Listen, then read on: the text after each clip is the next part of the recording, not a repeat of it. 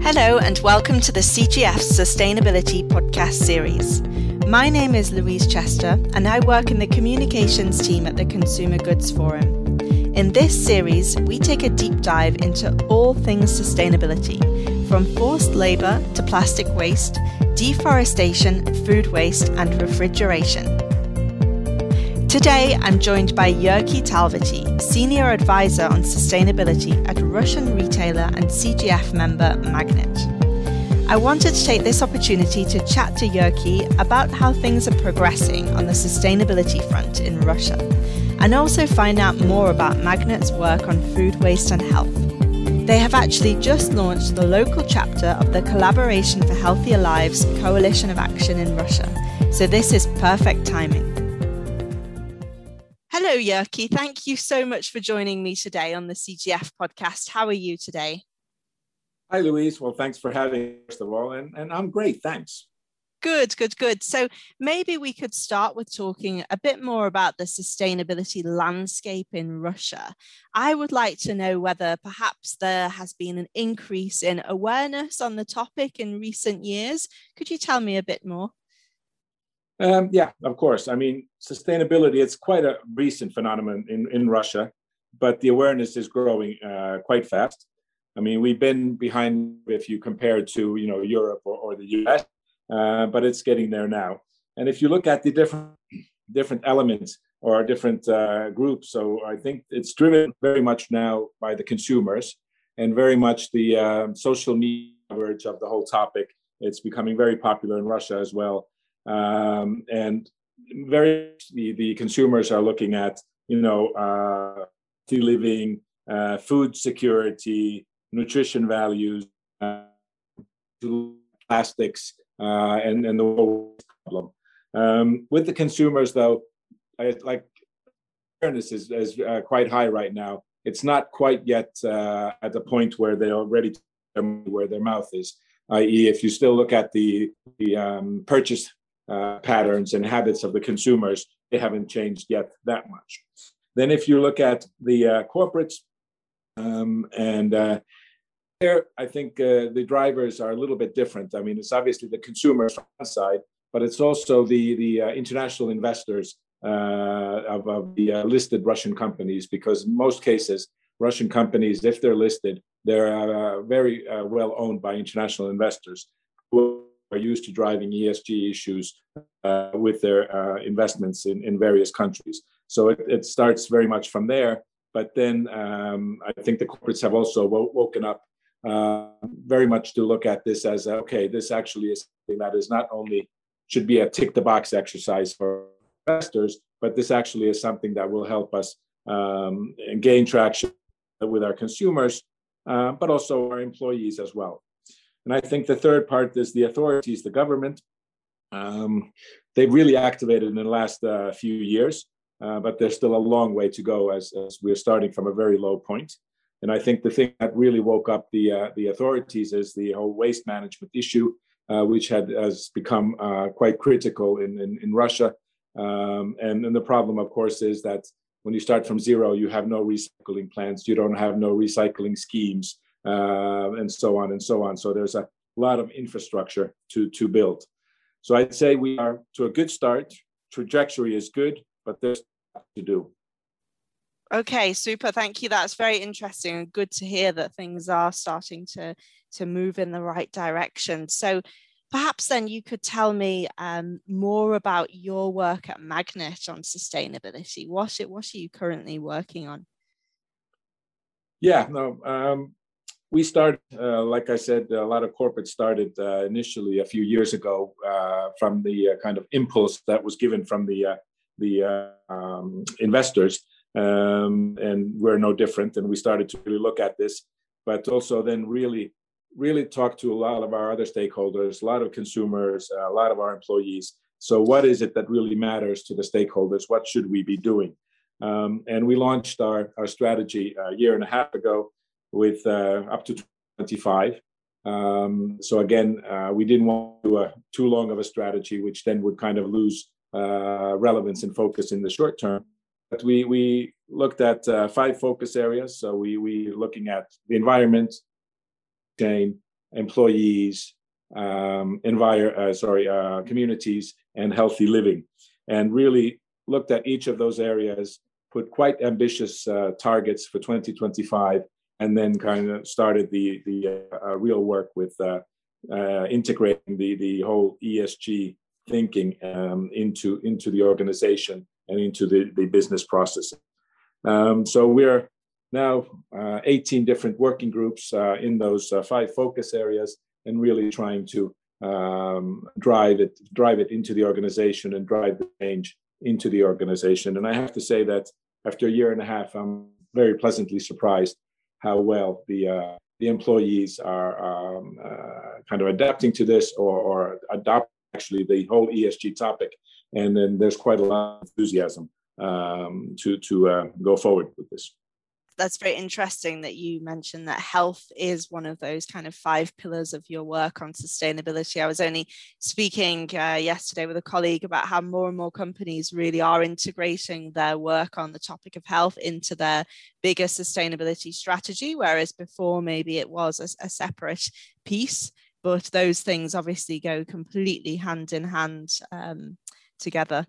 So you mentioned progress there. Are there any barriers to success that you feel are potentially holding you back from driving progress on these 5 different topic areas? Obviously, you can't take us away from the environment that we operate in. And yes. As saying in the beginning, that Russia as a whole, as a country, as infrastructure, is still kind of taking its first steps in this area as well. So there are very many things that, even if we'd like to say that, a year from now, we want to have all of the plastics that comes out of our operations to be recyclable. If there are no recycling plants, that's neither here or there then. So there are these things that we have to grow and develop at the pace as the environment allows us to. But of course, everything. There are some outdated legislation, for instance, that I think only us, but the other market participants are working on to change. Things like what was very good, 25 years ago, and was enacted as for that food security and food safety high level for consumers, which meant that if things are starting to expire, you're not allowed to do anything with it. You have to throw it away. You can't food banks. You can't give it to animal feed or anything like that. And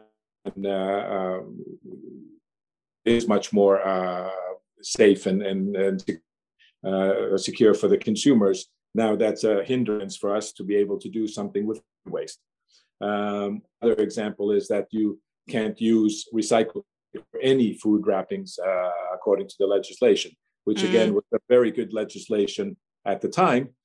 But now as the packaging and everything has developed, way far ahead of what it was then, and is very safe. But again, we're working on, with the authorities to get these things changed one by one.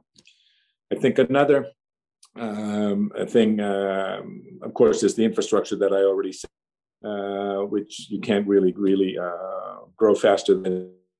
And a third thing, I think, which is specific for us, is just the size of our business. And I wouldn't say that's a barrier, but it's just a lot of a factor. Mm-hmm. Yeah, a factor that we just have to kind of go through, because we have 310,000 employees, 22,000 stores, 6,000 trucks, and 17 different production facilities that produce food. So to get kind of the whole ESG thinking, the business processes changed, and getting the thinking into the whole organization it just takes time. There's no way to do it overnight or over the weekend. So, I think those are the mm-hmm. little things that are keeping me awake at night. Yes, I can imagine. That is rather a lot. So you started to actually mention then some of the barriers to success, or the complex nature of your work on food waste. I know that you at Magnet are involved with the CGF's Coalition of Action on Food Waste. I would love to hear more about your strategy on that topic, if you could share a bit more. Yeah, no, we were very happy to join the Food Waste Coalition last year, and are really benefiting from the ideas and work that has been done by our colleagues internationally. And so it's been a really, really good learning curve. Here again, we have a kind of twofold approach to it. The first one, which is something that we can very much control, we really looked at our business processes, looked at how we work with the suppliers, and then also engaged the suppliers to help us in this, and how to actually avoid food waste or food expire and becoming waste. And actually had really, really good results year and a half. So our food waste is down 30%. And that is something we're very, very proud of. That's wonderful. The problem we have is what to do with the 30% that we still have. That, like I said, we're working very closely with authorities to try to convince changes in regulations that you're allowed to donate it to food bank type facilities, or we have now several pilot projects the authorities are monitoring very closely on donating the food to animal feed production. So it's still kind of on the pilot phase, and we're still kind of working closely with the authorities, and they're monitoring, and hopefully they will kind of give or loosen up the regulations going forward, so we go to a much bigger scale. But like I said, the first part is something that we're very happy to have great results there. But we're pushing very hard to be able to do something with 70% as well. That actually is still food waste.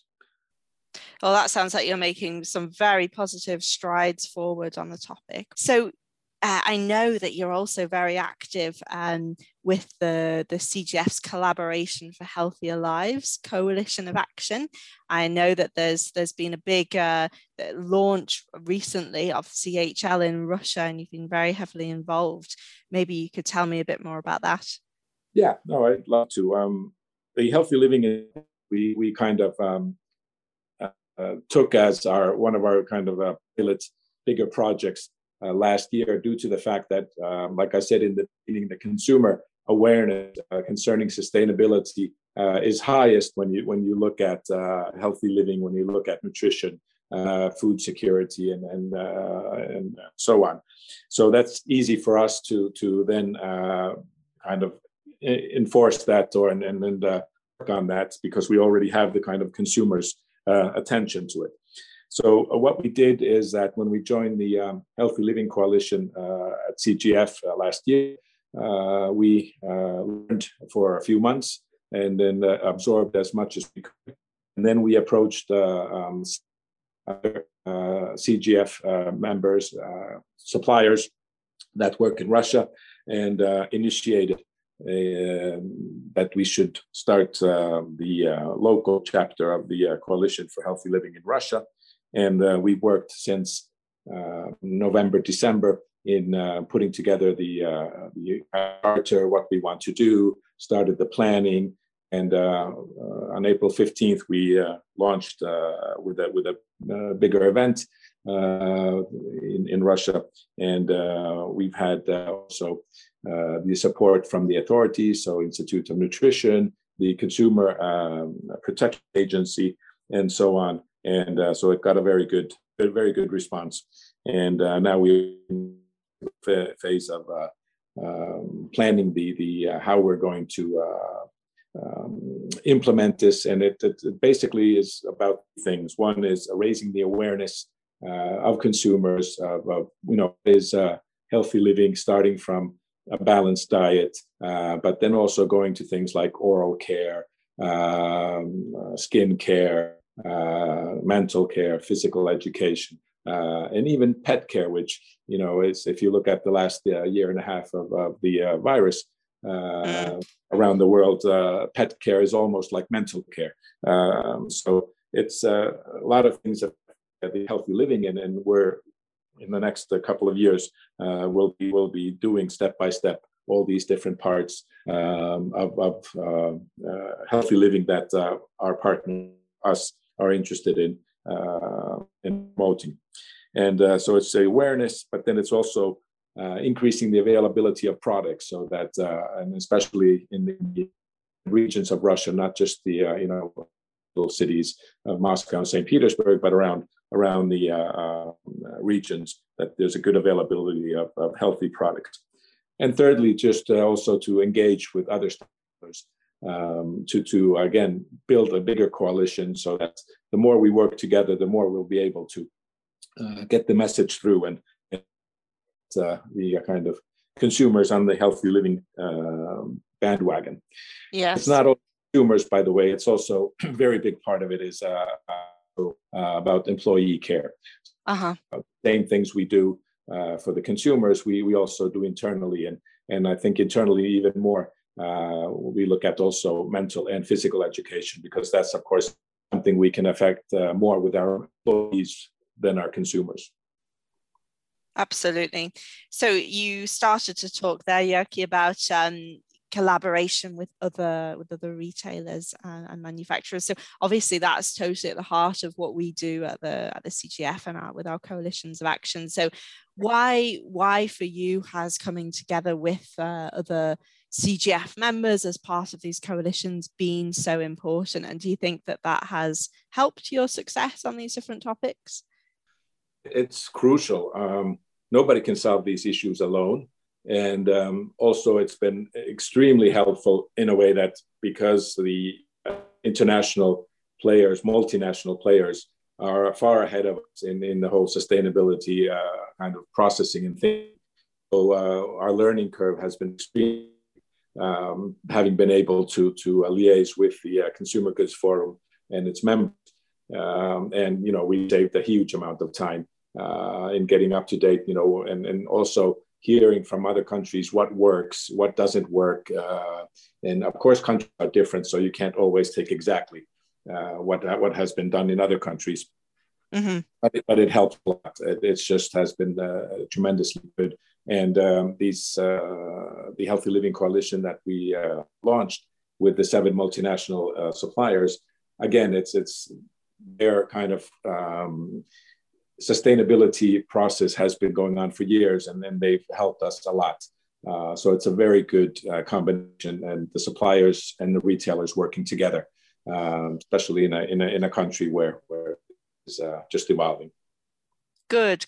I'm so glad. That is the ultimate aim, of course. So I like to end the podcast with asking a little bit more of a personal question. And seeing as this is the sustainability series, I wondered whether you could share any ways in which you yourself make an effort to live sustainably. I don't know whether things have changed for you since COVID came along. What do you do, Jyrki? Yeah, I think it is interesting how it does affect when you're working with sustainability, and it just increases your awareness. Absolutely. The things you can do and the choices and you make, and also it also affects you also kind of subconsciously in a way that you notice that, for instance, your buying habits, you're buying more healthy. You're looking at products that have less packaging or no packaging. You're looking for, okay, is this locally produced or not? So I think that's the biggest change is the change in your kind of mentality and awareness that these things exist, they matter, and then you start looking for it. Recycling is another thing. You really start looking at how are you, what is your own kind of mini waste management, and how that affects and so on. The COVID, the big thing how it has affected me is that because I commute to work, or commuted before COVID, with 3 flights to get to work and 3 flights to come back. Goodness me, that is one. I think you win the prize for the longest commute. Sustainable thing is that going from 300 flights a year to 0 flights a year was the biggest thing. That's huge. Personal carbon footprint. Yeah. And do you think that going forwards now, you will, if things do go back to some sort of normal, will you keep working at home more often, or will you go back to commuting eventually? No, it'll be mostly working from home. Okay. So, yes, I will have to go to the office every couple of months, but mostly I can work from home. Not a problem. Brilliant. Well, thank you so much for sharing everything that you shared with me today on the podcast. It was really interesting to hear more about Magnet's work, and it sounds like it's going from strength to strength. So all the best to you, and thank you again. Thank you, Louise. It was a pleasure. If you would like to find out more about the Consumer Goods Forum and our work on food waste and healthier lives, you can visit our website at www.theconsumergoodsforum.com. If you enjoyed this episode, please do subscribe to the podcast for more episodes coming very shortly. Thank you, and bye for now.